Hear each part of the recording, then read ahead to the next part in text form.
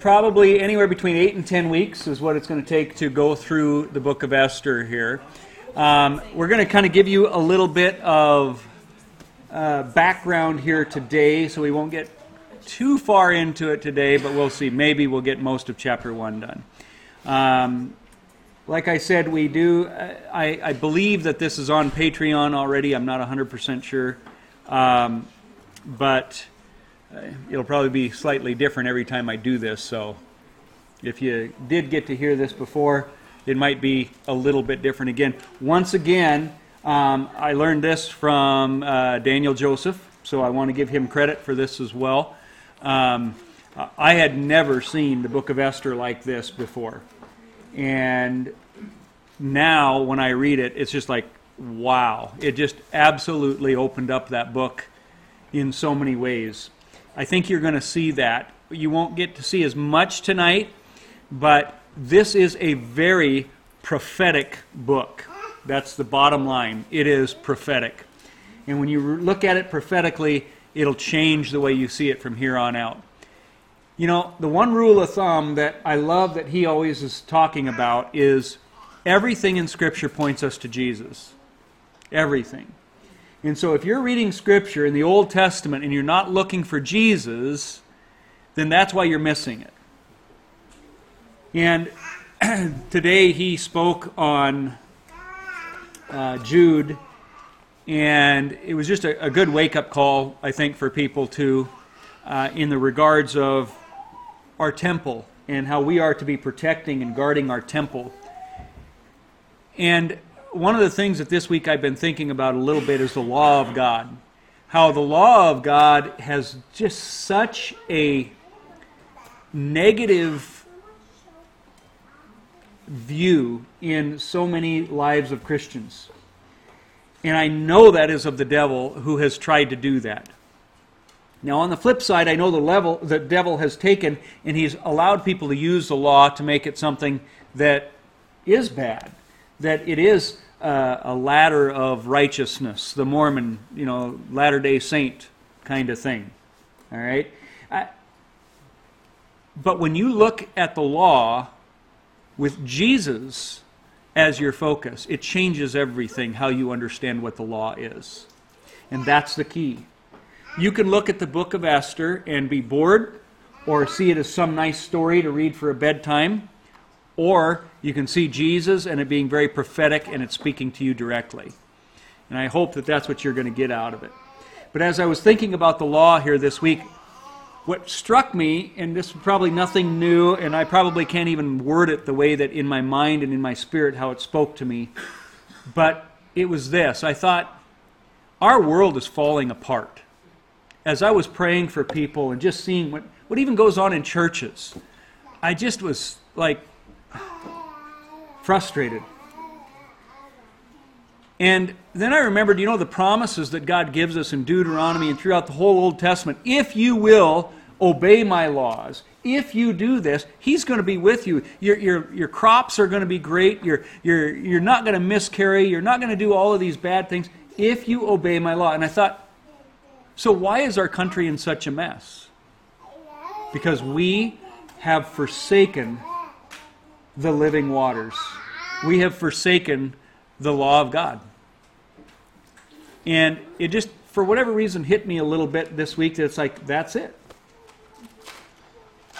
Even Christianity has forsaken the law of God, and He has been faithful to His promise. No wonder the churches look like what they do today.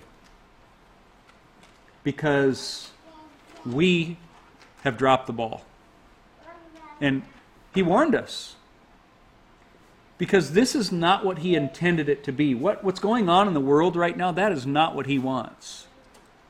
He doesn't want the divisions in the churches. He doesn't want the arguments and all of the droughts and the famines. And He wants to be blessing us. But we have decided to do it our way. And we've decided to let God, we'll do it the way we want, when we want, how we want. Well, anyway, in the book of Esther here, it's called the Megillah. And so when we did Purim, some of you were here for Purim, we had our little dress-up costume party, I don't know what you call it, but our Purim festival. This would be great to do around that time, but I think it'll just make Purim this next time that much more meaningful to you. One of the things they do at Purim is they read this story of Esther. That is the main thing. One of the best ways you can celebrate the festival of Purim is to study the book of Esther. And it is not one of these things that you're going to find in the Bible, in Leviticus 23 or any other place, telling you that you should celebrate the festival of Purim. But in the book of Esther, it tells you should celebrate the festival of Purim. And I was thinking about that today, actually, and I thought, well, duh. It doesn't matter if it's in Leviticus or one of these things that God came down and said, this is what you should do, or if it's in the book of Esther, because I believe the book of Esther is the Word of God. It's the inspired, inerrant Word of God. So if the book of Esther is telling you should do Purim, I think we should celebrate Purim. Because it's still Scripture. It's still God's Word coming through probably Mordecai here. All right? And so it's still important. I think you're going to see that because of where we are in the world right now, that this is going to be very meaningful to go through this book because it is, as I said, prophetic of end times completely. And that will become more clear as we go. It ultimately is going to be a message of victory. And so here is where that command to celebrate this is. It's in Esther 9:20. Mordecai recorded these events, and he sent letters to the Jews throughout the provinces of King Xerxes. Now, I must have NIV here. I do not believe Xerxes is the right name there. It should be Ahasuerus. Xerxes is in the NIV, and the NIV, this is all what we call historical criticism. They looked at history, and they thought, oh, this has got to be the guy, Xerxes. So Ahasuerus must be Xerxes, so they put in Xerxes. I don't believe it's Xerxes. This is a guy named Ahasuerus. Okay. Yeah, I think most, other than the NIV, most. So, yeah, the nearly inspired version I have up here, apparently. The extra saved version has the... So, anyway, King Xerxes, near and far, Ahasuerus, to have them celebrate annually the 14th and 15th days of the month of Adar, as the time when the Jews got relief from their enemies, and as the month when their sorrow was turned into joy, and their mourning into a day of celebration. So, kind of like even what I was saying before, their mourning is going to be turned into celebration. Guys, I'm telling you, the trials that you go through here in this life right now, there's a day that is all going to be worth it, and it will be turned to a celebration, to joy. Don't grow weary. Don't grow tired in this fight. It continues in verse 22. He wrote them to observe the days as days of feasting and joy, in giving presents of food to one another and gifts to the poor. These days should be remembered and observed in every generation by every family and in every province and in every city. And these days of Purim should never fail to be celebrated by the Jews, nor should the memory of these days die out among their descendants. Now, down the road here, as we're studying Esther, you're going to see this whole idea about dual covenant theology. That there is a covenant that God gave to the Jews, and then there's a covenant He gave to the church. I believe that's a doctrine of the pits of hell. Okay, we'll talk about that in great detail later, but for now I'm bringing it up because I want you to see that you are to celebrate this if you're a Jew. So some people are going to be very apt to say, well, that's a Jewish thing, so you don't need to do it. I'm telling you this, you, if you are a believer in Yeshua, are a Jew. Period. That's how God sees it. Maybe that's not how our vocabulary uses it. Maybe that's not how many churches use it. But that's what the biblical description of a Jew is.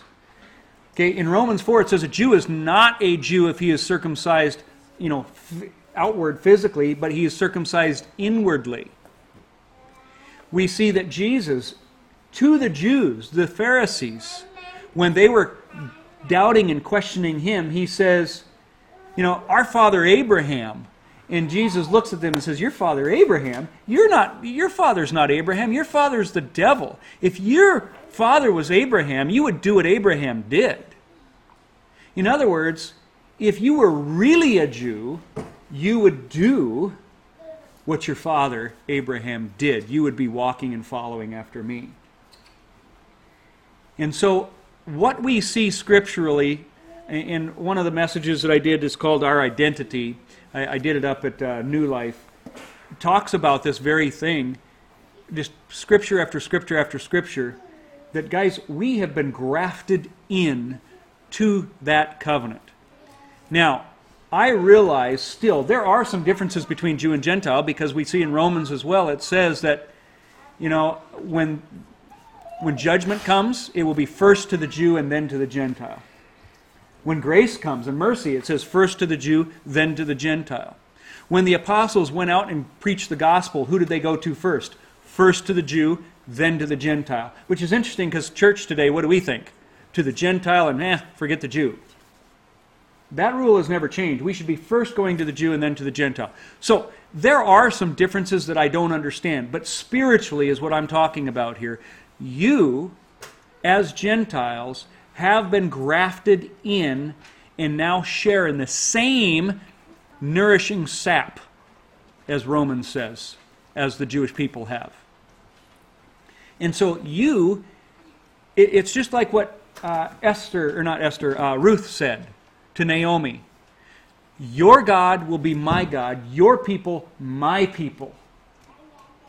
That's the attitude of what Christianity is supposed to be. So don't throw this out because it says that the Jews are supposed to celebrate it.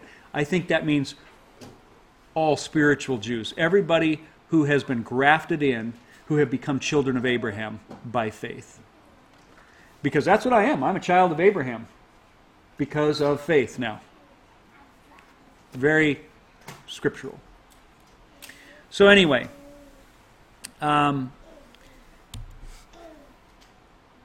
is a little bit of a mystery to the book of Esther, and that is because Esther does not once, not even once, mention the name of God. Not just Elohim, but Yahweh, Jehovah Jireh, nothing. God is not mentioned a single time.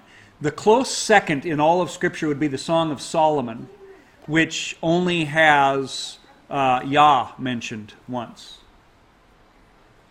So some people have questioned, does this really belong in Scripture because God is not mentioned? Well, absolutely it does. It's always been in Scripture, accepted as Scripture, and I would say, by and large, all of theologians would say, yes, it's supposed to be in Scripture. But there are those little fringes that might say it doesn't because the word God is not mentioned. But I don't think that means anything. You're going to see God is mentioned, but in different ways, because it is more of a parable type book that you're going to see. Another strange thing is the language that's used. Many words that are in the book of Esther are actually going to be Persian. Transliterations of the Persian words to Hebrew. For example, the word Purim, which we see as lots, is actually the Persian word for lots. Esther, the very name of the book, is not a Hebrew name. Esther comes from the Persian word where we get star. Her Hebrew name was Hadassah.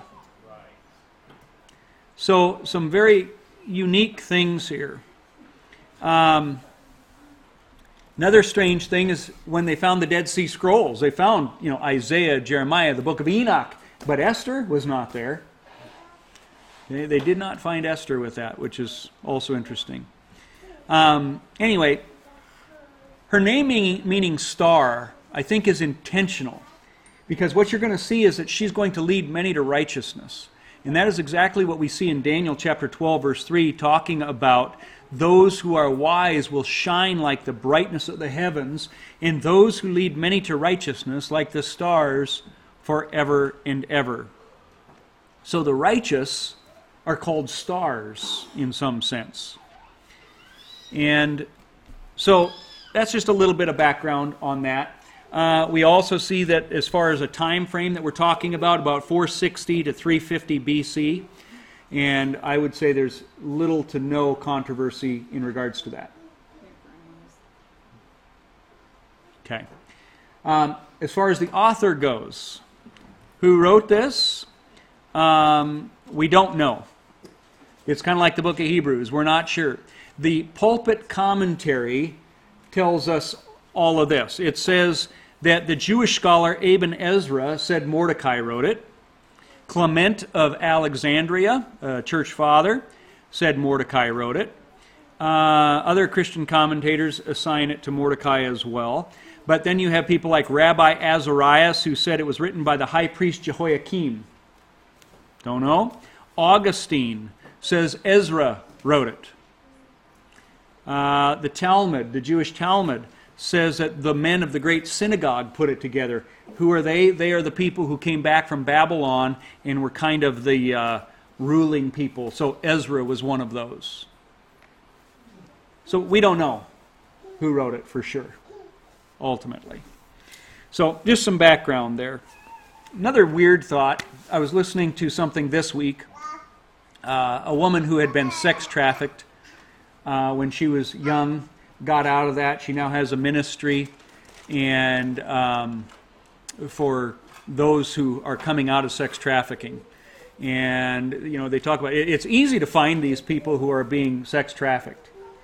But what's hard is to get them back to life because it's all they know. And she was sold out when she was 7 years old, here in this country, by the way, at rodeos. Okay, just absolutely disgusting. But anyway, through this curriculum that she has put together, what was fascinating is she brought this up, and I thought, I'd never thought of that. She brought up that Esther was trafficked. And I thought, that's a different way of looking at it. Because here is a woman who was just part of a harem of women, you know, for the king. And in a sense, you know, it is. It wasn't maybe quite the same, but you look at that, and I thought, boy, that's an interesting perspective to think about when you look at the book of Esther, too. Like I said, I think it's slightly different, but nonetheless, there are some parallels. So what that means, I don't know. Anyway, let's begin here in Esther 1, verse 1. This is what happened during the time of Xerxes, Ahasuerus, who ruled over 127 provinces stretching from India to Cush. Now, I've shown you up here how big of an area this is. Now, this is going to be centered around the town of Susa, which is circled here in the red. Now, you can't see real well because the projector is not the greatest, but you can see ultimately this dotted line. That is a world power right there, especially back then. All the way from India to Cush. So what this first verse is telling us is, hey, this is a world power. In other words, the king is numero uno. And I'm going to just give you a little spoiler alert. The king, Ahasuerus, is going to be a picture of God in this whole parable that you're going to see. Okay? And so God is the ruler of the world, is what you're going to be seeing here. Verse 2, at that time, King Ahasuerus reigned from his royal throne in the citadel of Susa, and in the 3rd year of his reign, he gave a banquet for all his nobles and officials. The military leaders of Persia and Media, the princes, the nobles of the princes were present. Here is Susa today, just when you look in modern-day Iran, give you an idea of where it's at.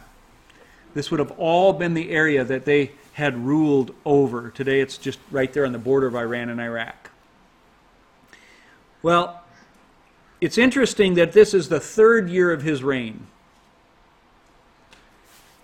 because There is a passage in Hosea 5, at the very end of the chapter, beginning into chapter 6. It says, God says, I will be like a lion to Ephraim, like a great lion to Judah. I will go away, or I will tear them to pieces, and then I will go away. And he says that after 2 days, I will restore them. And on the third day, or I think actually after 2 days I will revive them. On the third day I will restore them that they may live in my presence. Now I asked, 20 years ago, I asked every pastor I could find, what does this mean here in Hosea 5 and 6? Nobody could ever tell me. I don't know. No, it didn't seem to fit anything that ever happened in history. It didn't seem to fit anything in Jesus' day. Nobody could tell. Well, I came to understand, and since then I've seen others start picking up on this, I think because the Spirit is teaching the same things, that each day of creation is like 1,000 years of history. And Martin Luther said that. The Jews have said this.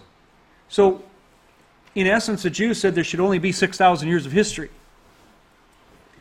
Martin Luther said that on day one of creation you separate light and darkness. The first 1,000 years of history is dominated by Adam, separating good and evil, light and dark. The second day of creation, God separates waters. The second day of creation also patterns the second 1,000 years of history, which was dominated by Noah and the floodwaters. The third day of creation is basically filling the earth with vegetation. And the third 1,000th year of history is dominated by Abraham, filling the world with people in a sense that God's chosen race. The fourth day is the sun, moon, and stars. The 4,000th year of creation is dominated by Jacob and his 12 sons. We see that being the stars. Remember Joseph's dream? He says that I saw the sun and the moon and the stars bowing down before me. We see in Revelation them being referred to the stars as well. The fifth day of creation was fish and birds. Fifth day of creation was dominated by the New Testament beginning, and we see New Testament symbols, the fish and the bird, the Holy Spirit, that kind of thing. The sixth day of creation was dominated by filling the earth with man and land animals. And the last 1,000 years of history has been dominated by an increase in population like never before. We see at the time of Christ there was about 1/4 billion people on earth. That was it. Then in 1810, we had 1 billion people in 1810. And now we're at about 8 billion people almost. So there has been an explosion in population. Well, I say all of that just to get to this point. In Hosea 5 and 6, he says that he's going to be like a lion to Ephraim. He's going to tear them to pieces. He's going to go away. When did that ever happen? Well, remember what Jesus said to the Israelites, to the Jews? He said, I leave you this place desolate. He says, how I have longed to gather you under my wing as a hen, gathers her chicks under her wing. But you were not willing. So I leave you this place desolate. And where does he go? He goes back to his place. I believe that those are, when you see this truth in Scripture, it's everywhere. You're going to see it in a lot of different places. When you see those days being talked about, 3 days and so on, it oftentimes has a picture of 3,000 years or 2,000 years or whatever the number is. And so he's going to be like a lion to Ephraim. He goes back to his place for 2 days, 2,000 years. Then after 2,000 years is up, on the third day, it says there in Hosea 6, on the third day he restores them so that they may live in his presence. So I see that back in the year 2000 is when this came to my understanding, that 2,000 years after he goes back to his place or his ascension into heaven. Sometime after 2,000 years to his ascension, then the third day would begin. Now, I am not date setting here. Okay, because I know I'm walking that fine line, but I am not date setting. I couldn't for a couple of reasons. One, we really don't know when he ascended. There's different views out there. From 27 to 35 AD, that is when he died. Okay? I don't know, I kind of tend to think it was the 27 to 30 range. If that's the case, and if that's right about Hosea in 5 and 6, then we're about there. Time's almost up. I find it interesting that he's thrown this great party when? In the 3rd year of his reign.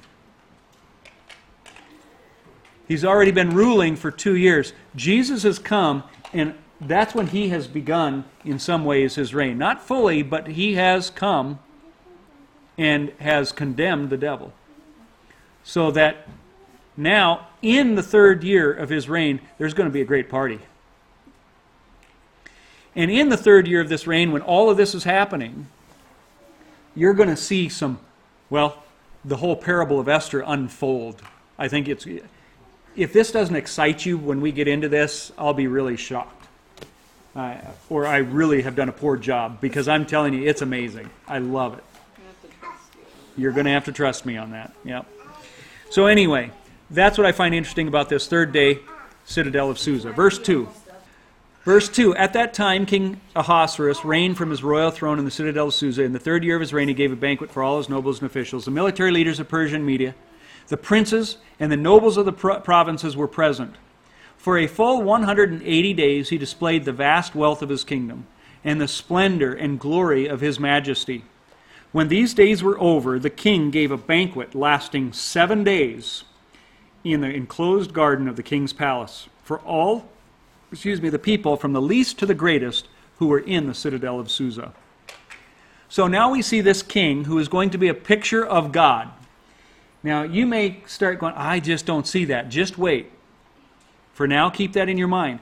Just put God in that picture for now. He's holding this huge banquet to reveal the splendor of his majesty. That is what God is going to do when he comes back. There is a great wedding banquet of a lamb that's going to take place, and God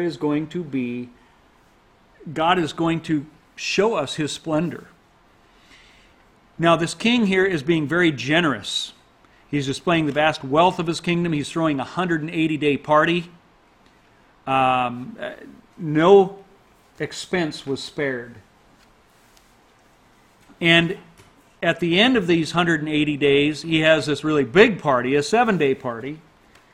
And when that number 7 comes up in Scripture, it usually means something too. Now, there are 2 festivals that we see. We've got the festival of Passover, that's 7 days. But we also have a fall festival when the Lord is supposed to return, another festival called Sukkot, or Tabernacles. A 7-day festival of celebration and whatnot. And so that's also kind of just an interesting little note here at this point. Verse 6, the garden had hangings of white and blue linen fastened with cords of white linen and purple material to silver rings on marble pillars. There were couches of gold and silver on a mosaic pavement of porphyry, marble, mother of pearl, and other costly stones. So, in other words, what he's trying to do here is this is a breathtaking picture. This is beautiful and amazing. That's what heaven is going to be like. Okay, streets of gold, all of that kind of thing. Continues in verse 7, wine was served in goblets of gold, each one different from the other. And the royal wine was abundant, in keeping with the king's liberality. By the king's command, each guest was allowed to drink with no restrictions, for the king instructed all the wine stewards to serve each man what he wished. Queen Vashti also gave a banquet for the women in the royal palace of King Ahasuerus. So we see that the king is very generous, but in the meantime, his queen, Vashti, is throwing a party for the women. And it continues in verse 10. On the 7th day, when King Xerxes was in high spirits from wine, he commanded the 7 eunuchs who served him, Mehuman, Biztha, Harbona, Bigtha, Abaktha, Zethar, and Carcass, just making up the pronouncements there, to bring before him Queen Vashti, wearing her royal crown in order to display her beauty to the people and nobles, for she was lovely to look at. Now, what have you heard that the king is trying to do here with Vashti? What does he want her to do? Show her off, strut her stuff. How many of you have heard naked?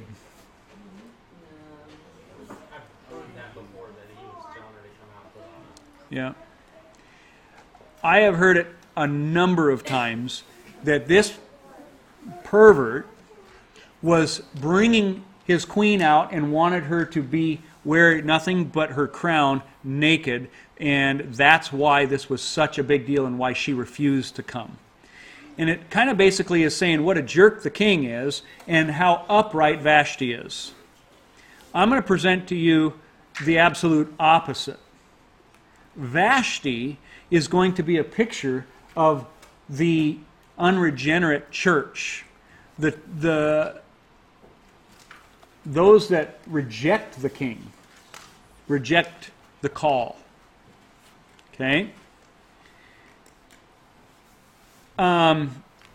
The Septuagint, which is simply the Greek translation of the New Testament, or Old Testament. So it's the Bible. As a matter of fact, 50% of the quotes we see in the New Testament come from the Septuagint.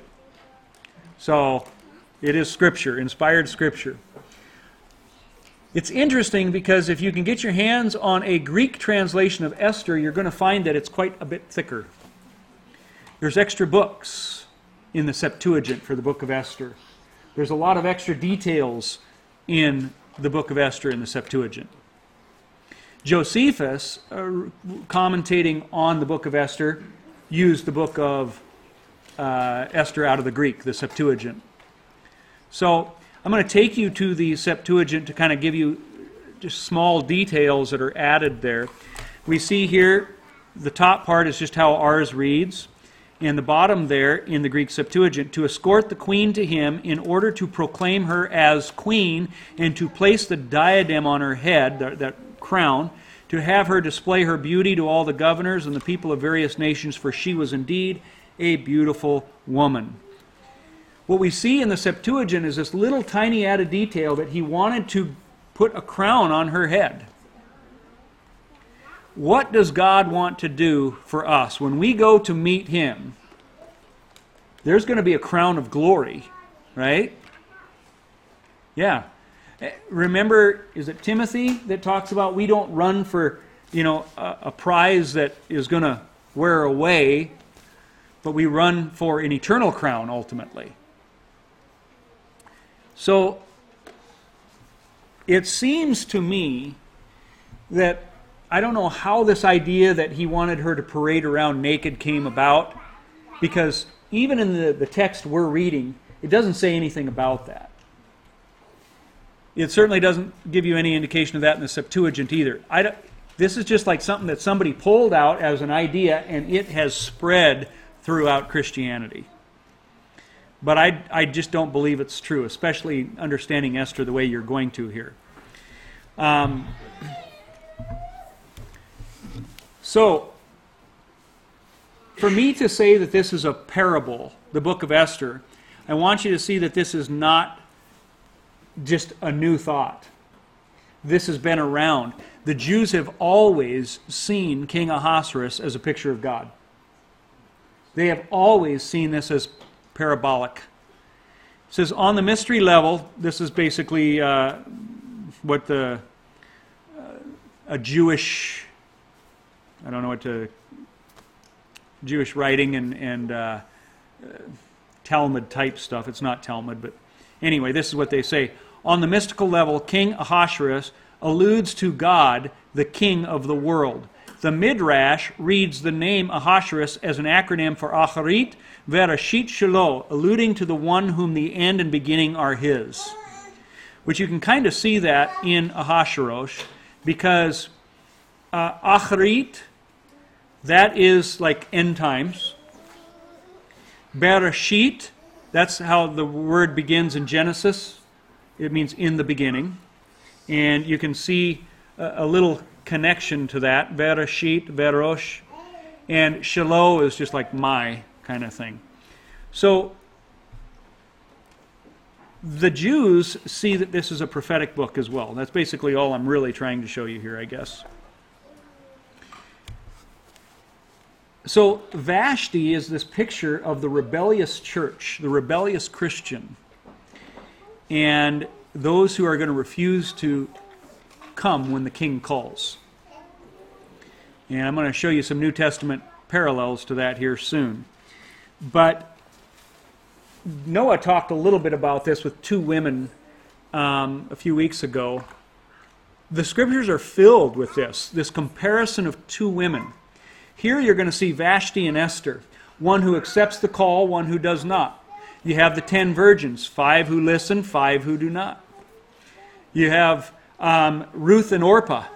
Ruth says, your God will be my God, your God will be, your people will be my people. Orpah goes back to her people. Hagar and Sarah. We have this idea today, and there's truth to it, that we are pond scum. Okay, that not evolution pond scum, but like we are worthless without God. We're scum of the earth. Without God, we're sinners, we're enemies of God, all that. There's some truth to that. I think that today some theology has taken that too far.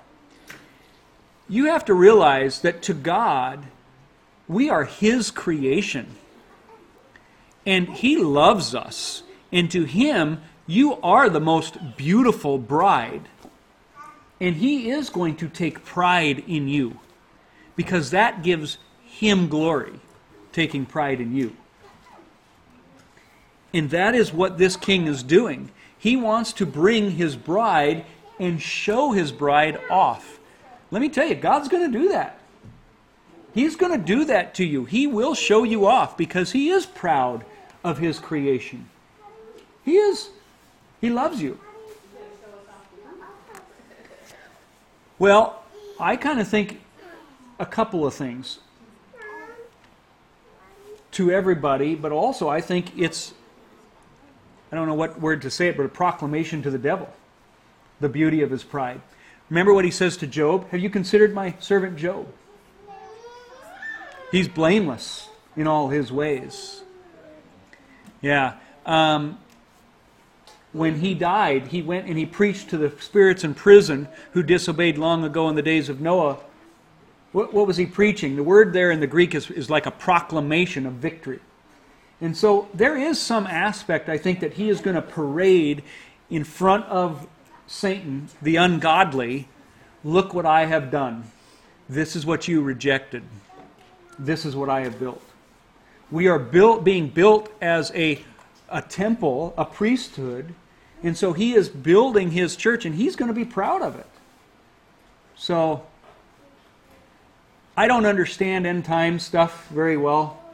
I don't think anybody does. If they think they do, I think that they probably think they know more than they really know.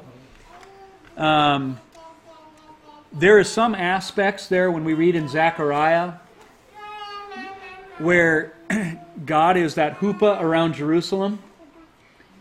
That bride is all being protected, and there are those that are outside that for that millennial type thing. And if they don't come and worship the king, they get no rain. I don't understand who all those people are, why they're there, what they're doing, but I think that's also part of it, is that God brings us to Jerusalem. It's a big party in many ways, a celebration. We're being protected by Him, and He's proud of us, and He's going to show us off. Pride is a good thing and a bad thing. I mean, is it wrong for us to be proud of our children when they are godly? Not at all. Not at all. So well, I think He's the only one that can boast. I mean, God is allowed to be proud. Yeah. I mean, That's a good point. Yeah, he deserves it. He can be. But yeah. It's the same thing. If I boast in this. Yes. That He knows and loves me. He's the one that exercises kindness and justice. So, but anyway, like I said, this is not unique to the book of Esther. We constantly see throughout Scripture this comparison of two women. one that will follow the call and one that will not. And I think Esther is doing the exact same thing. Continues in verse 13. Since it was customary for the king to consult experts in matters of law and justice, sounds like God, doesn't it? He spoke with the wise men who understood the times and were closest to the king. And then you got all these names. Memucan we'll see again. The 7 nobles of Persia and Media who had special access to the king and were highest in the kingdom. According to the law, what must be done to Queen Vashti, he asked. She has not obeyed the command of King Xerxes, Ahasuerus, that the eunuchs have taken to her. So, we're not going to be able to move hardly any verses at all, and you're going to see parallels. Now we see that the king has 7 nobles that are his wisest men that sit in front and before him that are his counsel in a sense. 7 important people. Not only that, but you are also seeing here that he's according to the law, what must be done to Queen Vashti? What must be done to those who refuse my calling?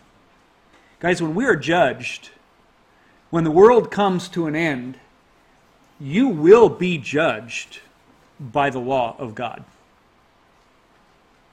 We've got this idea, no, we're going to be judged whether we know Jesus or not. No, there's a lot of people who know Jesus who are still going to be judged. The devil knows Jesus. There's a lot of people who will be judged and sent to hell even by knowing Jesus. They never made Jesus their Savior. And the law is you will be judged by that based on, do you know Jesus? Is he your personal Savior? Because then he fulfilled the law for you. And every time you broke the law, it's been covered and forgiven. So yes, Jesus is a part of it, but the law is too. That what is sin? Well, First John, I think it is, says sin is lawlessness. That's what sin is. You want to define what sin is? Scripture says it's lawlessness. That is America today. Lawless. That is the Antichrist, the man of lawlessness. And so, according to the law, what must be done to those who reject my call? Well, you're going to see it's pretty strict. They're going to be cast out of the kingdom. And if we see the kingdom as being God's throne, God's, heaven, in essence, you're being cast to hell. And that's the picture you're going to be seeing here. As far as these 7 people, it's kind of interesting in Revelation 1, verse 12 and 20. I turned to see the voice that spoke with me, and having turned I saw 7 golden lampstands, and in the midst of the 7 lampstands, one like the Son of Man. The mystery of the 7 stars, which you saw in my right hand, and the 7 golden lampstands, the 7 stars, are the angels of the 7 churches. And the 7 lampstands, which you saw, are the 7 churches. We even see scripturally that there are 7 angels that are among the throne of God, that serve Him, that do His bidding. I'm going to take you to an apocryphal book called Tobit. Again, not in Scripture, but just an interesting parallel here. It says an angel is coming to Tobit and saying, I was sent to you to test you, and at the same time God sent me to heal you and Sarah, your daughter-in-law. I am Raphael, one of the 7 angels who stand ready and enter before the glory of the Lord. Just interesting that here it talks about there are 7 angels before God. Revelation says that there are 7 angels before God. And here we see King Ahasuerus having 7 counselors before him.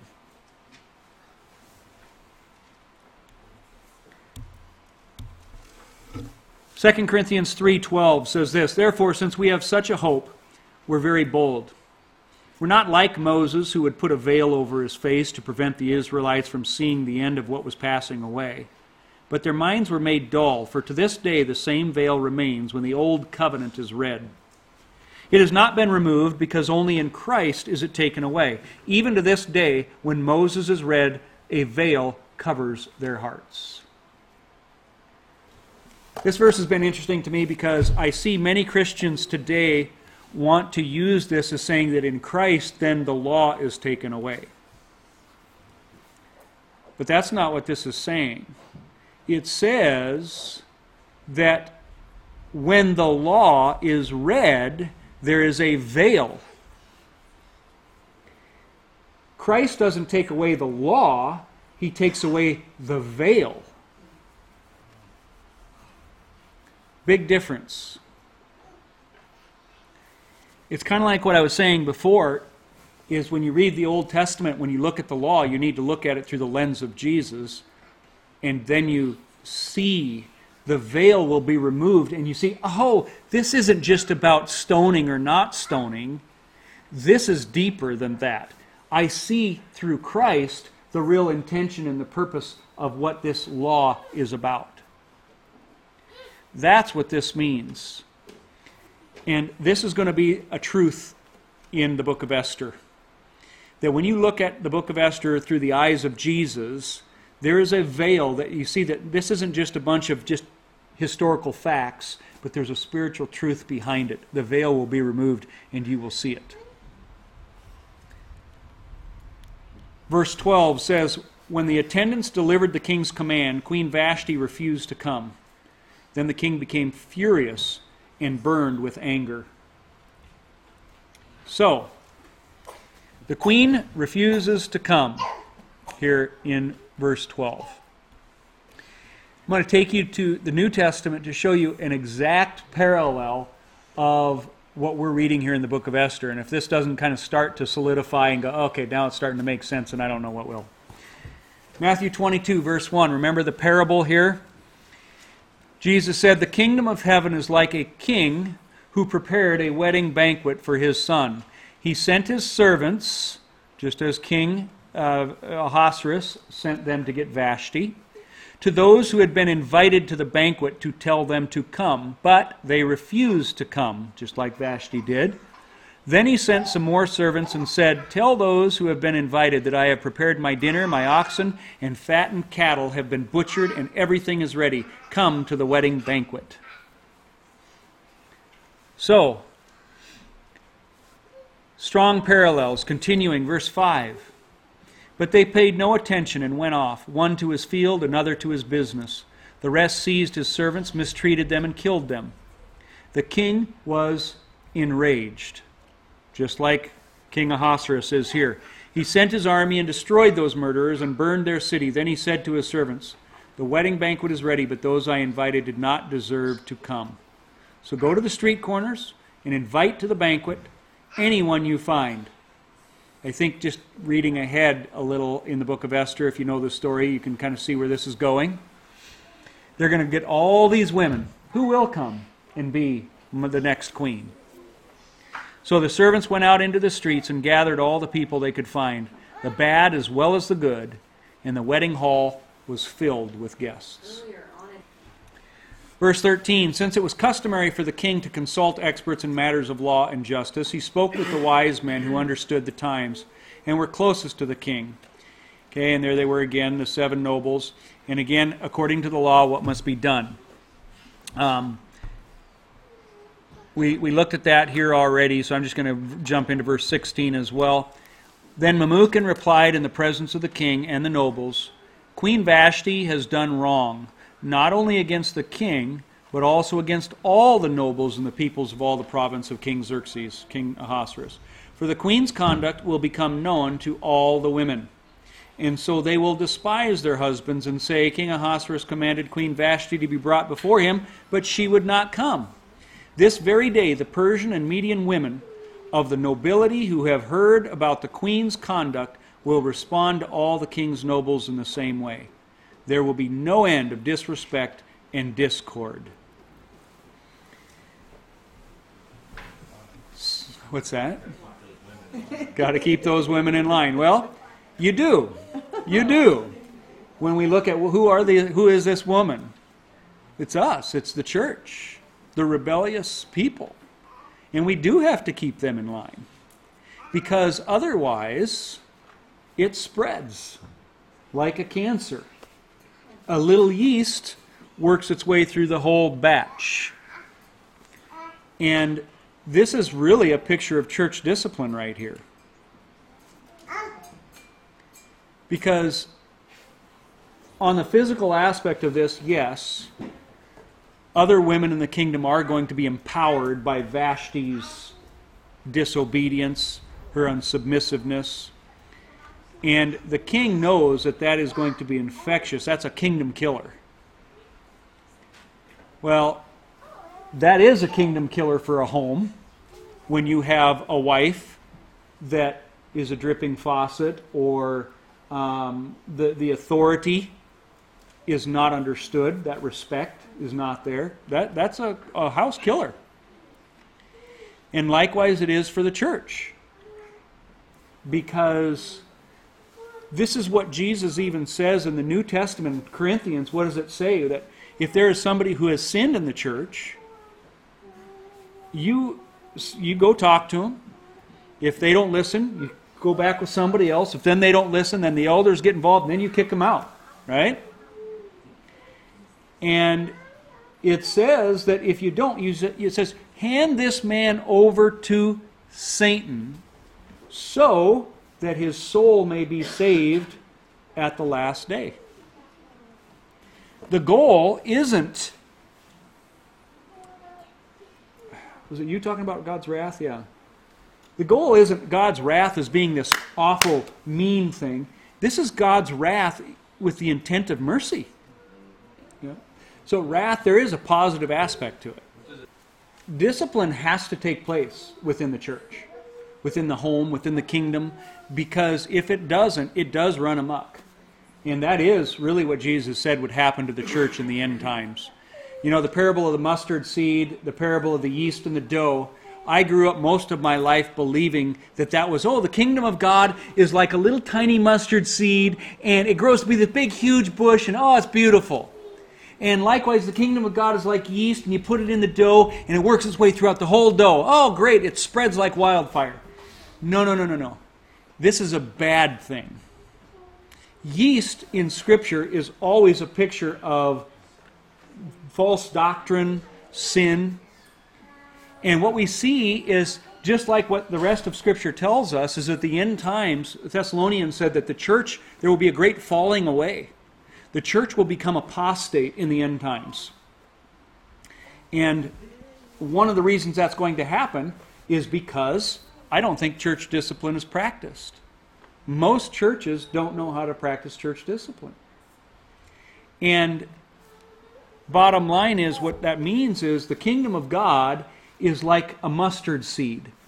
And so it grows, but then what happens? It says the birds come and perch in its branches.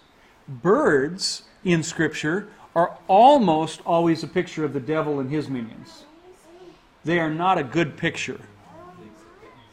And so in essence, what he's saying is the church is going to grow, but there's going to be so much yeast in it, and the devil is going to be in it, that he's warning you. Just like we read in Jude and many other places, that after I leave, many wolves in sheep's clothing are going to be coming in among you. They're going to secretly slip in among you and turn the grace of our God into a license to sin, all of those kinds of things.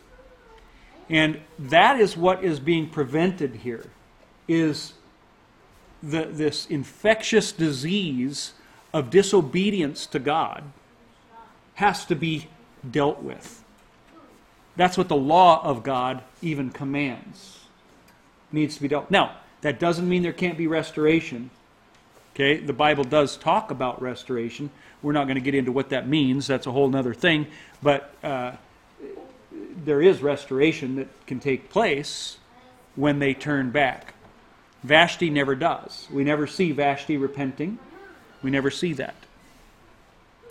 But anyway, Ecclesiastes 9:18 says, wisdom is better than weapons of war, but one sinner destroys much good. Or 1 Corinthians 15:33, do not be deceived, bad company corrupts good character. So this is what we're seeing here with Vashti. A little leaven will affect the whole lump. So women, take note as others watch you. How do you treat your husbands? Are you a kingdom killer for other homes? A prime example of this, when we were in Oregon, we had a Friday night Bible study. Oh, I know. And I think you've told us. this is one of the, when we moved back to Nebraska, that's why we're doing this here, because we've been doing this for years. And it became a family, a true family. And one of the ladies there was just really mean to her husband all the time. Sometimes tongue-in-cheek, sometimes not. And Tara had really enjoyed her. And another another lady came and talked to her and basically said, what? You just say that. Go for it.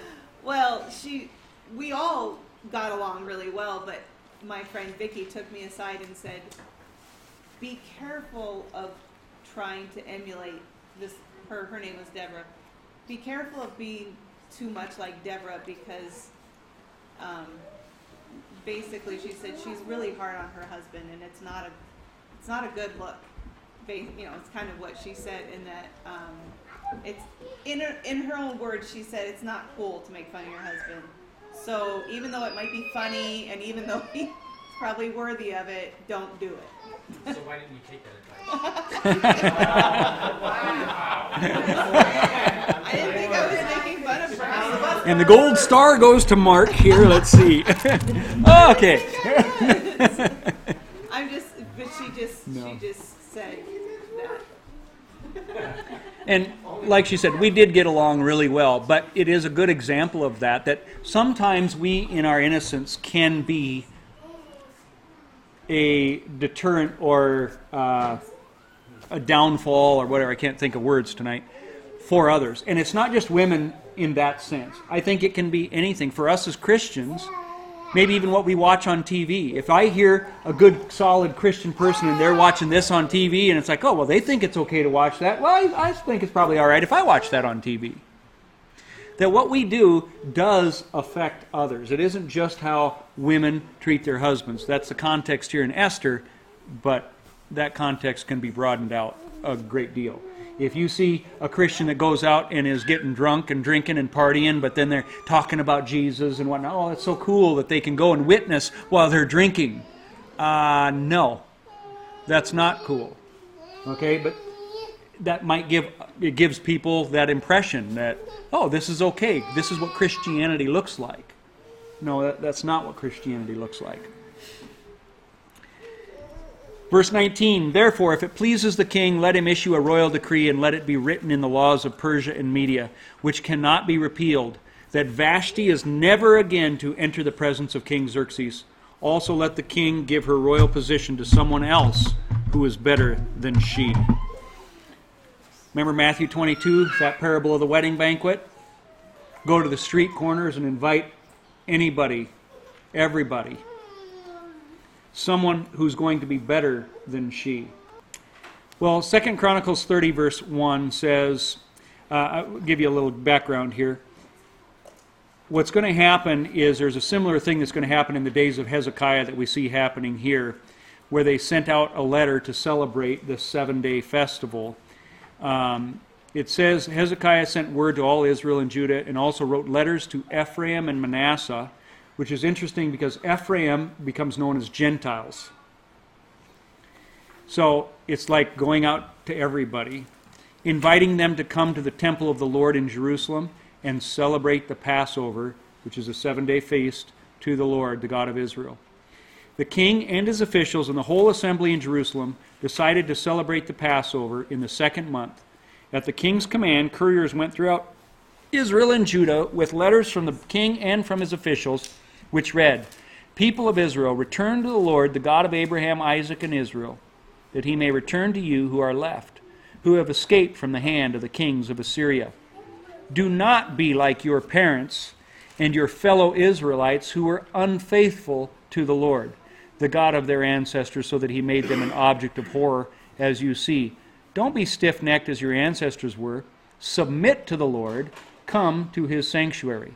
God's calling, come, submit, which he has consecrated forever. Serve the Lord your God, so that his fierce anger will turn away from you.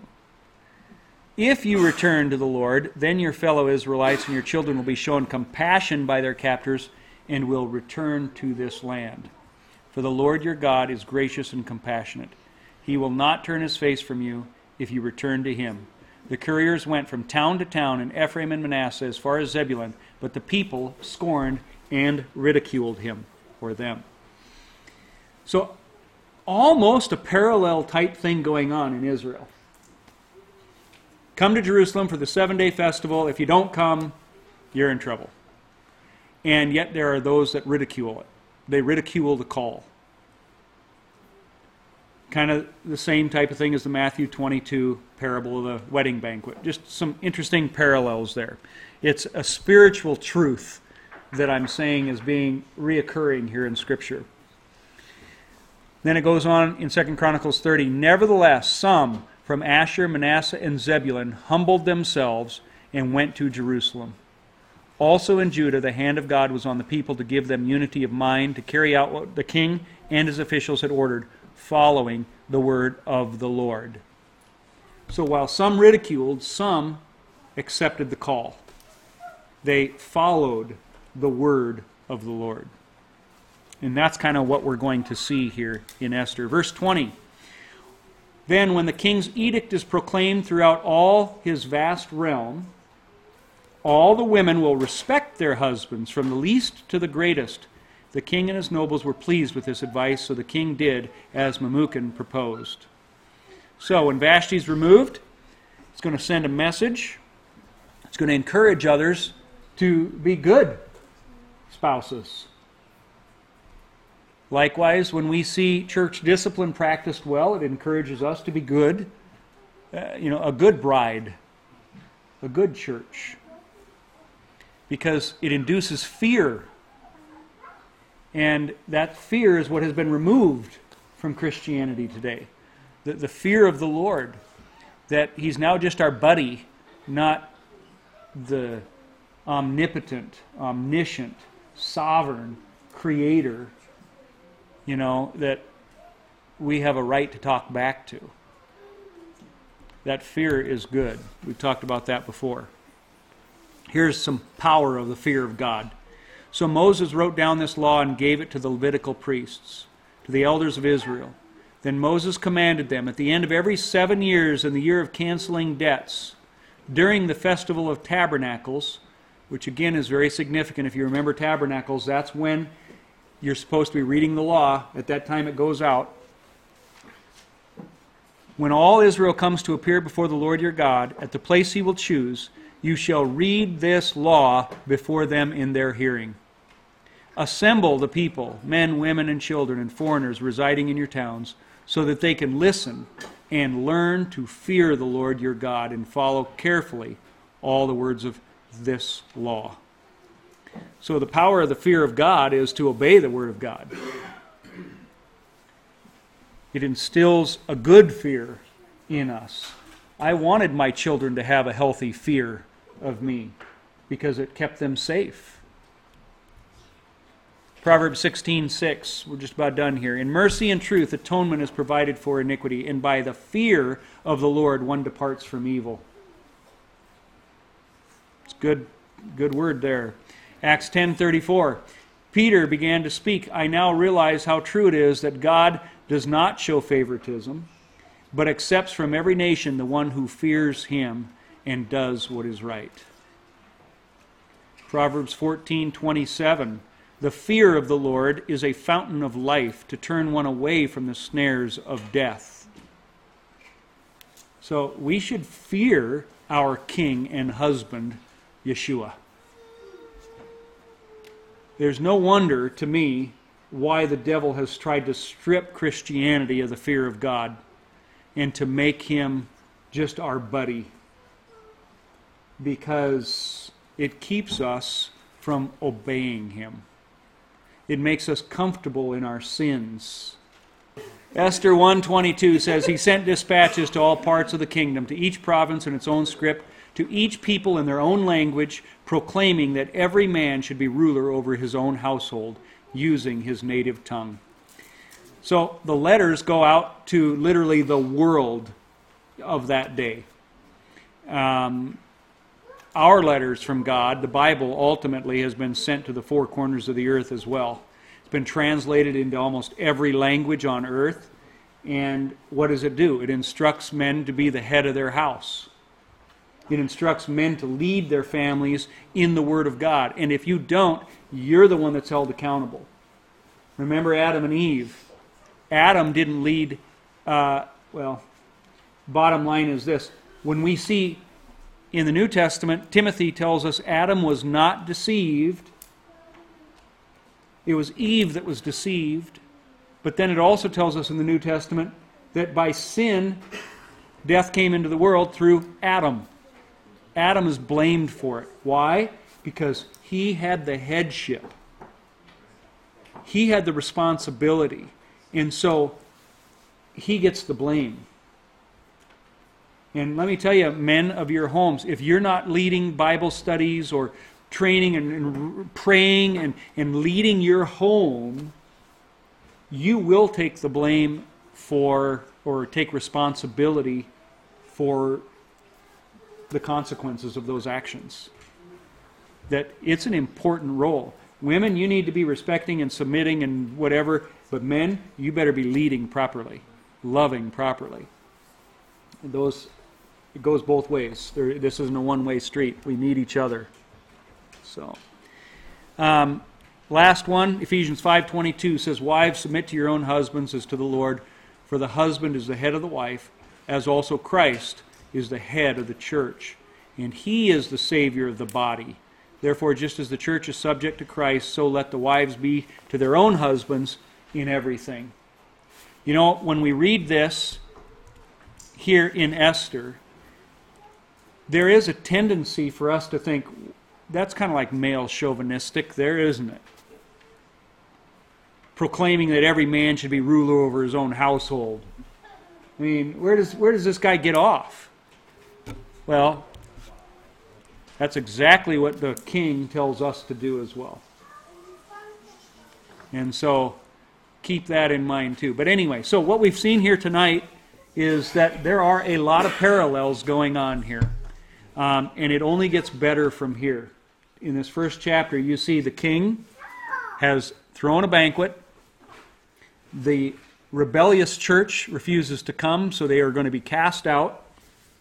An invitation is going to the highways now to invite others in, those who will submit, those who will fear, those who will love, those who will give up everything. And they are the ones that will be rewarded, ultimately. Now, as we go through this, you're going to see it's a parable. Parallels aren't going to have exact, in every way. But you'll be surprised at some of the things. It's like, I don't see how that fits. And you're going to go, oh, yes, it does fit. So, anyway.